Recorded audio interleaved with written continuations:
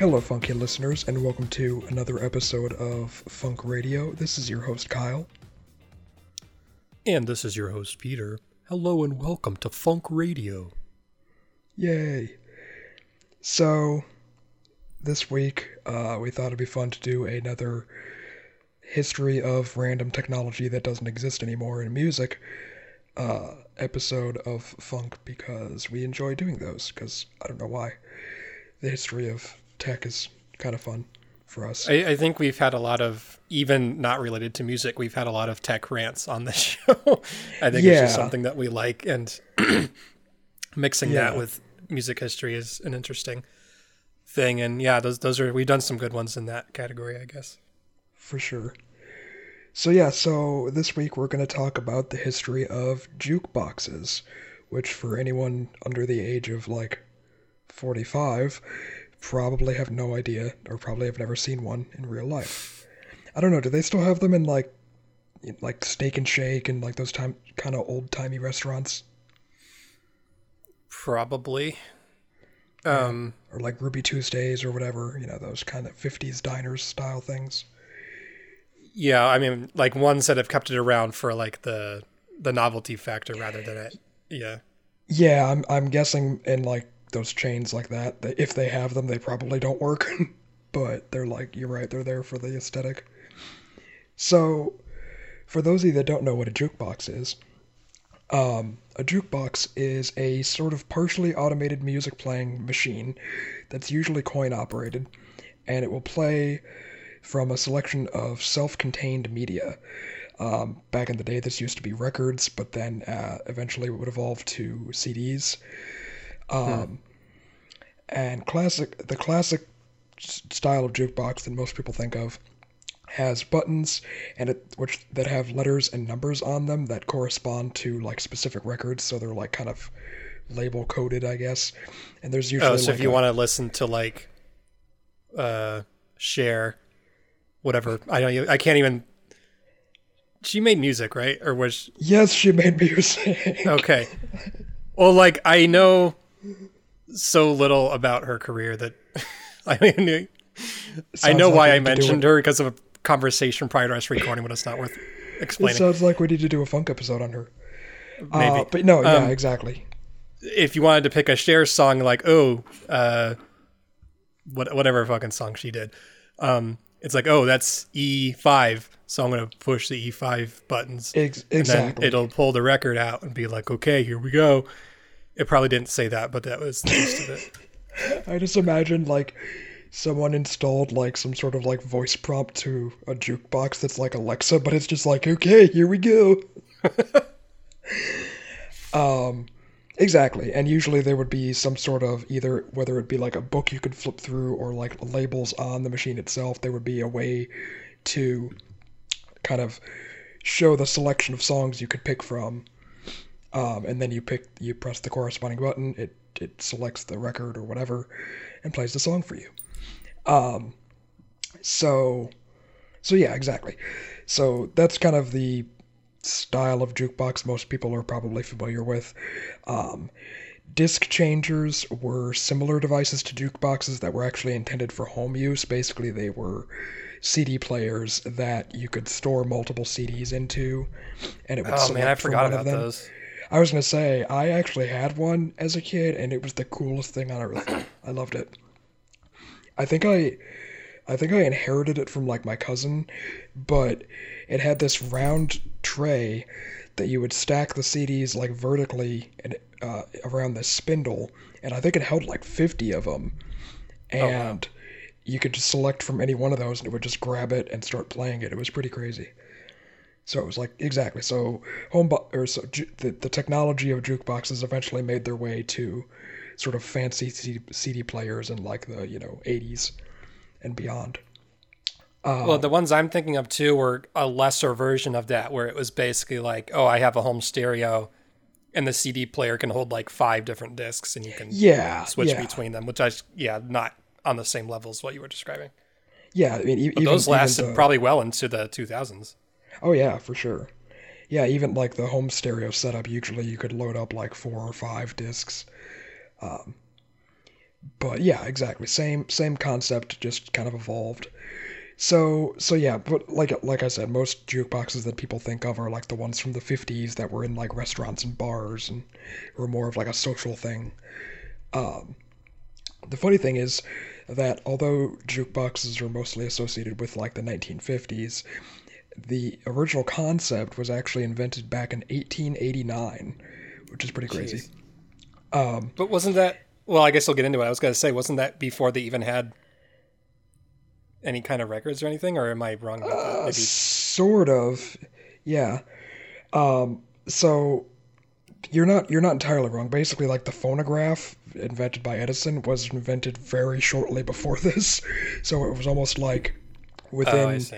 a couple of years of the phonograph existing, someone found a way to monetize it.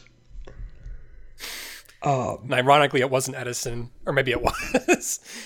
That Kinda. man loved to monetize everything. He did. He was the original subscription service. So yeah, the original concept for a sort of pay for, I guess you could call it a, not, they weren't really called jukeboxes back then. It was basically like a public phonograph that you put money into, and you Mm. could select from a certain number of possible songs. Of the wax cylinders. Pretty much. That original concept was invented by Lewis Glass and William S. Arnold. They Mm. called it the nickel in the slot phonograph, and it was invented in San Francisco. The way that Mm. they created this device, it used an Edison Class M electric phonograph that they retrofitted with a device patented under the name, quote, coin actuated attachment for phonograph. And the music of the phonograph could be heard through one of four, quote, listening tubes, which basically looked like stethoscopes that you would put to your ears because Oh, wow. they didn't have like good amplification back then, even to have speakers in them.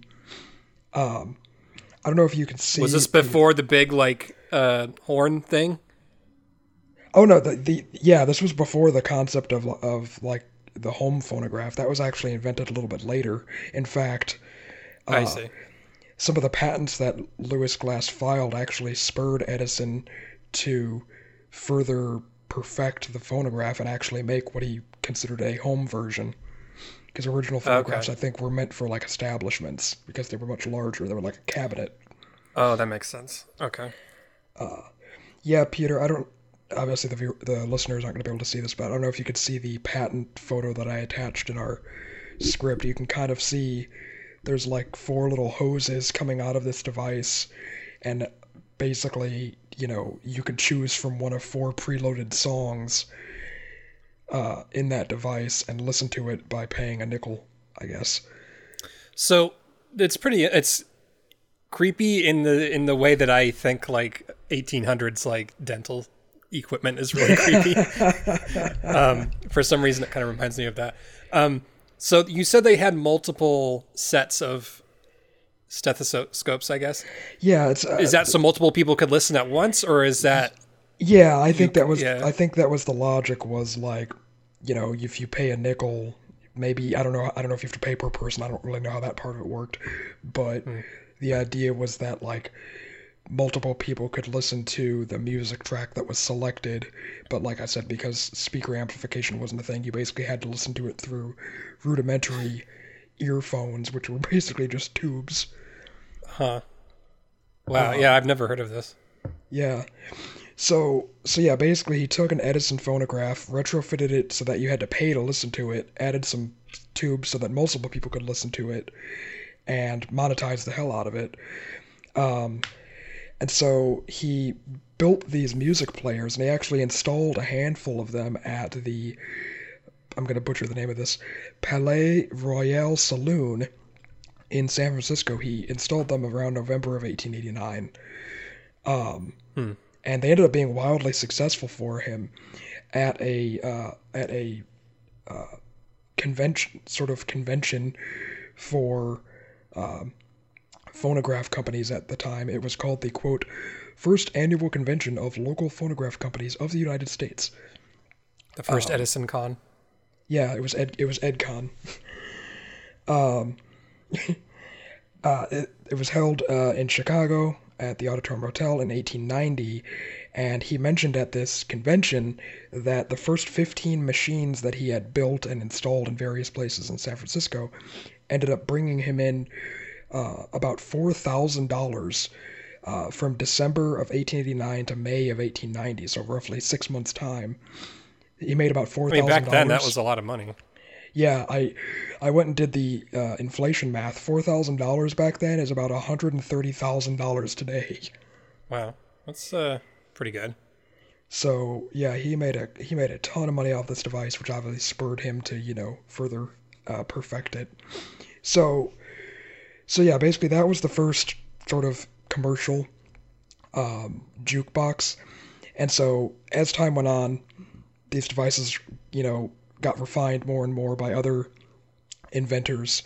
In 1906, a man named John Gable invented what he called the automatic entertainer, which provided a choice of 24 different selections of music. So it expanded on the concept of you can choose from different tracks as opposed to being stuck with either one or a small amount. And so basically from the late 1800s through the 1920s, the use of electricity absolutely exploded, no pun intended, in the U.S. So because it became so readily available, phonograph technology really took off, and by the 1930s, people kind of considered that actually the golden age of phonographs and jukeboxes, even though we kind of associate it more with the 50s.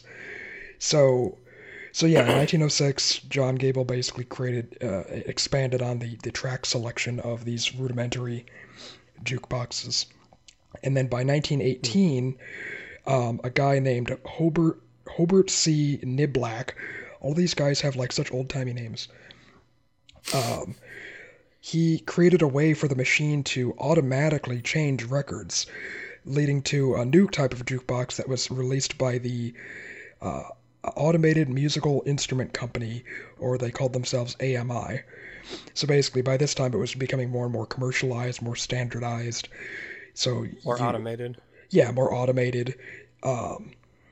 And then along came this guy named Justus P. Seeberg, who contributed to the sort of evolution of the jukebox by inventing a record player that was coin operated, as well as a version that could play up to 10 different turntables. So, oh, wow. As records became more and more prolific, they started kind of incorporating records into the jukeboxes. The original jukeboxes probably you're probably not far off, where they played wax cylinders as opposed to actual 78 records. But yeah, remember that name, Justus P. Seeberg, because he ended up becoming the Cadillac of jukeboxes guy. Oh, okay. So yeah, that's basically kind of the early history of jukeboxes. Obviously invented in 1889. Then over the next 20 to 30 years, more sort of automation was added to them to make them a bit more, easy for the consumer to use. So, the funny thing is, during this entire time, they didn't call them jukeboxes. They called them coin-operated phonographs or other old-timey terms. It wasn't actually until about 1940 that the word jukebox actually kind of started to come into use, and it actually came from it came from the word juke joint, which was a term for a music establishment in the 40s. And that term juke comes from this is kind of hard to explain.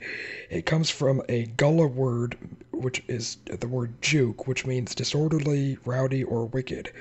Now, I had to look up what the heck Gullah was, because I have no idea. And Gullah are actually an African-American ethnic group that predominantly lived in the lower southern U.S. in states like Georgia, Florida, South Carolina, North Carolina, and they basically, had their own sort of lexicon, so to speak, that evolved over time. But yeah, that term juke came from them, and then it kind of spread to mean kind of like a music establishment where people would be rowdy and stuff, essentially. So a juke joint was like a music club. Yeah. And then a juke box was like a noise box. Was like the thing that played music at the music club. Juke joint was really the first club, if you think about it. Mm. A place for young people to come and dance and listen to music. So yeah, this was around 1940. Obviously, during World War II, the evolution of jukeboxes kind of stagnated because so much of the U.S. Infrastructure was going towards the war. In fact, I think I was going to say the jukeboxes probably had to be dismantled for war materials. I was going to say, I think a lot of the companies actually just straight up stopped making them and started making military stuff instead. Hmm. But that probably makes more sense. Yeah. But after the war, the jukebox manufacturing did end up continuing with the Seeburg Corporation, which was the corporation named after Justice P. Seeburg. Hey, he was the Cadillac of fucking jukebox guy. What did you call it? Basically, that's it. It was the Cadillac of jukeboxes. I forgot where I was. Yeah, the Seeburg Corporation actually introduced the first vinyl record jukebox that used 45 RPM records, which I know we've talked about them before. They're the small little single discs that only had like one song on each side. This ended up becoming kind of the go-to for jukeboxes because even though it was a single song, you could store a lot more of them on a jukebox and therefore have a larger variety of artists because let's say you have like, a dozen different artists. It's easier to have like their top hits from each one of them than to have a full album. Well, right, and most people aren't going to choose the non-hits anyway. Yeah, so. Exactly. So yeah, basically by this point, in the 40s, they're called jukeboxes. They're playing 45s, and then basically through the 50s and 60s, jukeboxes are just kind of a mainstay in American restaurants and bars and dance halls or whatever you want to call them back then. Juke joints.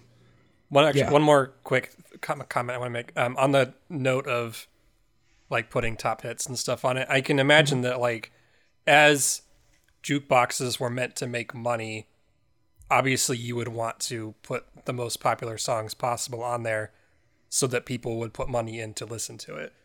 Yeah, exactly. Or I mean, you could probably put some classics in there too. Ones that obviously had some kind of, lasting popularity. Anything that people would want to listen to, maybe depending on the setting, but probably mostly, I would imagine, like upbeat dance songs. Exactly. Yeah. I mean, owners of these jukeboxes, usually they were owned by the establishment themselves. They want to generate as much revenue as they can from them, so they're going to put in stuff that people want to listen to. It's like, no, yeah. I'm only going to play polka. So jukeboxes basically were perfected at this point.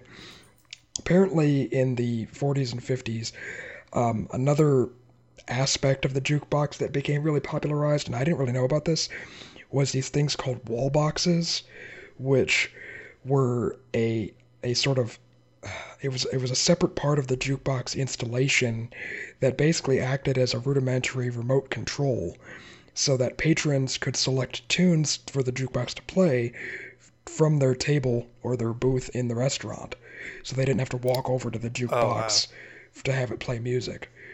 So interesting. Yeah, so it like allowed different I don't 100% know how that would work with like multiple, like if you're at a restaurant, if you have multiple sets of tables and you have multiple people selecting music, if it would probably like queue it up in some way. Right. I would think so. Yeah, I was wondering that too, but I guess because otherwise it's just eating people's money, and obviously that's not good for business. Yeah. So yeah, these things called wall boxes were installed in a lot of restaurants and bars that allowed people to basically select music for the jukebox to play from the comfort of their table. And the Seeburg company obviously introduced some of these in the late 40s. They had a model called the 3W1. I sent you I added a link here. You can kind of see what it looked like. It's basically just like a miniaturized version of like the song selector on a jukebox, but would allow you to do it from, your table. Oh, this is one that was on the table or whatever? Or in yeah. Interesting. Okay. And so, yeah, those would get paired with the jukebox as, like I said, as a way to kind of pick stuff at your leisure, which made them even more kind of universal and profitable for, establishment owners. Mechanically, I'm really curious how those worked. Yeah, I didn't... How do you... When they make a selection, how does that signal get conveyed to the thing? It may have used rudimentary radio signal technology. I'm sure that was already a thing by the late 40s. Right. And really, if it's something as simple as selecting a number and a letter, it may be like a binary code, just a simple binary code type thing, where it knows, I guess so. Sends a signal that's specific to that letter and number. So yeah, that was another aspect of jukeboxes that I didn't even actually know about, was, the kind of remote control aspect of them. Yeah. So like I was saying before, jukeboxes were the most popular between the 1940s through the mid-1960s, but especially in the 1950s. That was their golden era of these sort of, what we consider a jukebox. And they were so, I guess, prolific in the U.S. that it says by the middle of the 1940s, 3/4 of all records produced in America went into jukeboxes. Jeez. Which is pretty crazy. Now, I guess you could say, I know we've talked about the history of records and music media before. I don't remember the exact time frame, but obviously people at home had records and record players at that point, but that probably wasn't in the mid 40s. I'm guessing it wasn't as widespread as it became in the decades after that. Yeah, I would imagine by the mid 40s, it's probably about 20% of households had an in-home record player, and then by the 50s, it was probably 60 to 70%. Yeah, because everybody had that post-war money. Exactly. Post-war boom. We destroyed all the other economies, now we have all the money. So yeah, essentially, the record usage in jukebox was so big that most records weren't even going to consumers; they were going to these sort of public jukeboxes, which is pretty crazy. In fact, jukeboxes became such a big deal that Billboard, which I know we've talked about before too, the ones that do the top music or whatever, they actually published a record chart measuring jukebox play during the 1950s, which briefly ended up becoming a component of how they calculated the top 100 or the hot 100. Because it was a good sort of metric to judge the popularity of music by back then. So I suppose in order for them to measure that, there must have been some way in the machine that was keeping track of this song got played this many times and all that. By the 50s, I think they had sort of catalogable, these catalog devices that would tell the owner from a metric standpoint how much certain records got played. So that they could kind of, calibrate oh, no one's listening to these, let's get rid of these and try other ones and stuff. So it's, from a money-making standpoint, after a while, I'm sure these things provided some sort of data back for the, owner of them. I was going to say, I'm pretty sure even nowadays, vending machines do that for people that own vending machines. There's ways for them to kind of tell how much different items that people are ordering or whatever in the vending machines. Or they can just look and see this is still fully stocked except all the Pop-Tarts are gone. Those must be popular. Probably, yeah. That's probably not how they do it. No, I'm sure that is some aspect of it. They're oh, the Pop-Tarts are gone. I need more Pop-Tarts. I've never actually seen a vending machine that serves Pop-Tarts, but that would be amazing. Oh, I have. They're like individually wrapped ones, or What? like I've in the never seen pairs or this. whatever. Where is this? I don't know. I'm trying to think of the last time I've even seen a vending machine. Honestly. Yeah, vending machines are kind of dead here, or in America at least. I'm sure. I know there's like a billion of them in Japan still, but I don't think they are as widespread as they used to be in America. I forgot where I was. So yeah, basically by the late 50s, Billboard was using jukebox data as a metric to judge the popularity of music. However, that was kind of short-lived. By like the early 60s, basically, Billboard stopped using that publishing. They stopped publishing like jukebox data as a separate chart, and they stopped collecting play data from the jukeboxes because with the advent of portable radios and then eventually the advent of cassettes and 8-tracks and whatnot, more portable ways to play music, jukeboxes basically fell out of favor. Right. So yeah, that's really kind of why they went away, was basically just jukeboxes at the time were like the only way to play music, in a public space outside of your home, or it was the only way to really enjoy music in a public space in that way.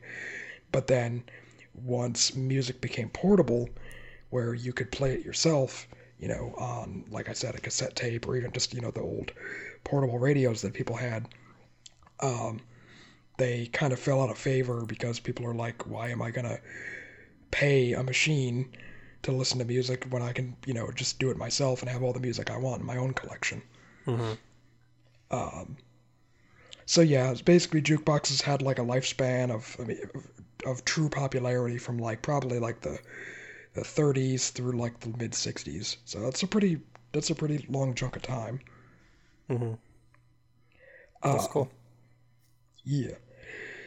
However, the evolution of the jukebox actually isn't completely dead. There's actually new types of digital jukeboxes that are starting to pop up at bars and establishments. There's a company called TouchTunes that I think is one of the more popular that are being installed in bars and stuff. Oh, is this the one that we saw a while back? I don't know if I had written this down. The history of jukeboxes thing actually spawned from when this was probably like over a year ago now, when you and I went to Pizza Port in Carlsbad. Oh, yeah. And there was, I think it was one of these or a very similar one.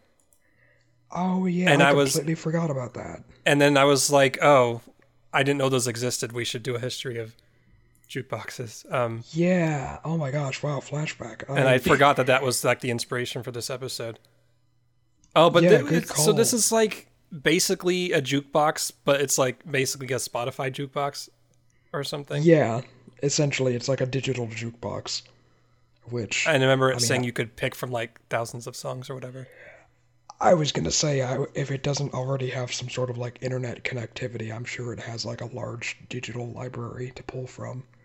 But yeah, essentially, I can describe it for the listeners. It's basically a big touchscreen jukebox that is basically like a giant iPad that you play Spotify songs from, but you have to pay to do it. When you can probably like pick the song remotely from your phone and all that too. Yeah, I'm sure there's like an app involved because there's an app for everything now. God, I sound like an old man. But yeah, it's basically like the digital sort of touchscreen evolution of the jukebox for millennials and Gen Z, I guess. And yeah, Peter's right. They had one at Pizza Port, so obviously they can put them in like restaurants and bars and stuff like they used to back in the day. But yeah, it's just it's kind of fun that like the concept of that is still around, of like people wanting to choose music that's played in the establishment, I suppose. Yeah, it's an interesting way to bring the concept back in a modern way. And I mean, when we were there, I wasn't really paying attention. I don't think anyone was using it, but that's not to say that they're not popular. I would think that there wouldn't be as much demand for it in general these days as there would have been like in the 50s. Oh, yeah. You know, maybe people just aren't as focused on, oh, I'm at this bar, I want to listen to this specific song.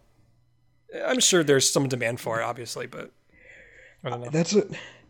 That's a good point, and that may be a topic for like a more philosophical topic for another episode, but I feel like music as like a sort of social, what's the word? Music as the driver for like a social gathering, I think is a lot less in modern times than it probably was back then. Yeah. I mean, granted, you and I don't go to the club, but I think we've, and to some extent, I know we've talked about like, I don't know if we did the history of stereos or something. We maybe did something like that a number of years ago, but I know that like from the 80s onward, the trend of I'm going to play my music in the home out loud for everyone turned into the Walkman, where now everyone's listening to their own music, like on a more personal level. And I feel like that probably helped. I mean, like jukeboxes were kind of already out of popularity by that point, but I imagine that kind of cemented the whole like music not being as much of a social thing as much as it is.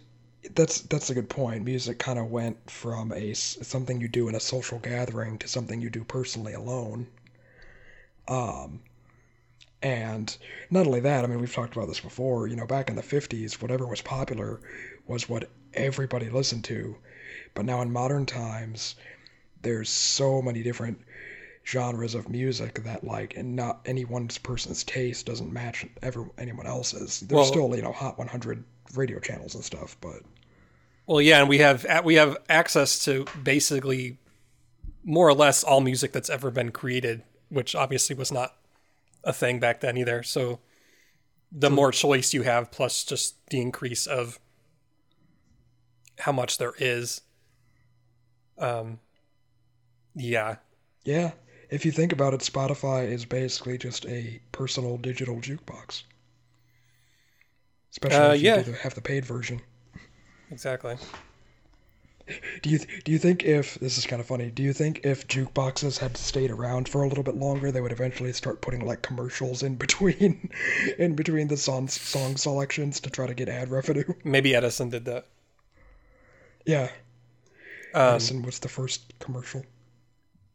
On the note of all that stuff we've been saying, I am kind of curious about trends in radio listening overall. Like, do people listen to radio as much now as they did 30 years ago? I'm guessing not. Because that could be an interesting topic. I guess you could compare that to like the fall of cable television, essentially. Yeah. How it's all gone to streaming. A lot of the internet, especially for our generation and beyond, I think has kind of really put a big dent in just traditional broadcasting, whether it's radio, TV, what have you. Yeah. I mean, I know for a fact the handful of my friends that still have cable, they literally are like, the only reason I have this is for sports.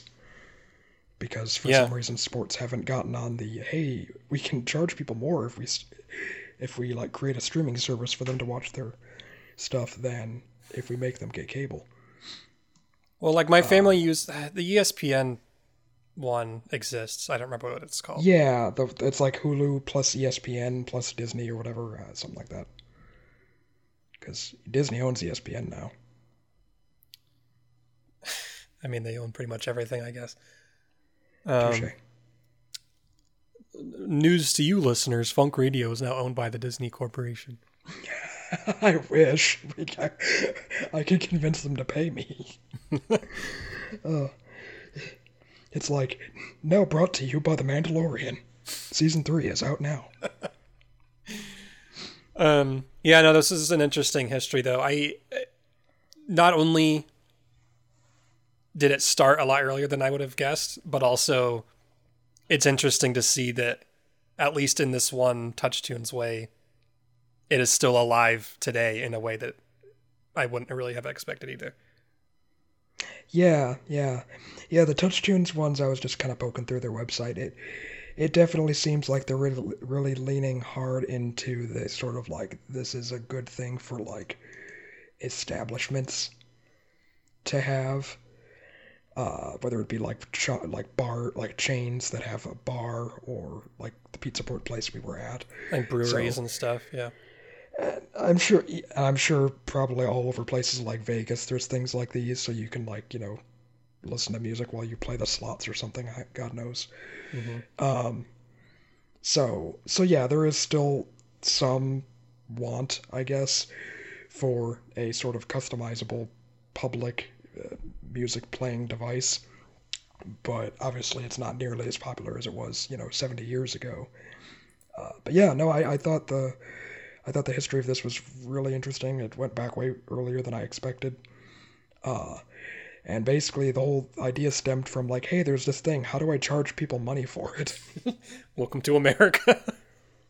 Yeah, pretty much. It's like, hey, this thing is popular. I can make money off this. I'm trying to remember, on the note of doing like history episodes, I'm trying to remember what the thing was called. We did an episode. I'm going to go on to getyourfunk.com listeners and try to use the search bar to find what I'm trying to remember. There was one that was basically like a predecessor to streaming music, but they like played it through your telephone, and it was like the 1920s or something. Yeah. And I'm having trouble remembering what that was called. I don't remember either, but yeah, I remember it was like literally like a streaming music phone service. And yeah. Anyway, that was a really cool one too. Yeah, it's really interesting to realize that like a lot of our modern, what's the word? Shits. Things that we have of modern, yes, things that we have that we consider a modern convenience are really like the predecessors of things like that people came up with 100 years ago, but just couldn't fully realize. Well, and I guess similar to that, listeners, just like technology staying the same for the last 100 years, Cher has basically looked the same in that same time frame. If you have something to say about that, you can tell us on Facebook at facebook.com/getyourfunk. Yeah. Or if you want to find other episodes, go to getyourfunk.com. Sorry, Kyle. Please continue. No, you're fine. Yeah, you can listen to us there. You can listen to us on Spotify or wherever you're listening to us now. Maybe on TouchTunes in the future. Oh, God, I hope not. Just imagine being at the bar and someone's like, I'm going to play funk radio.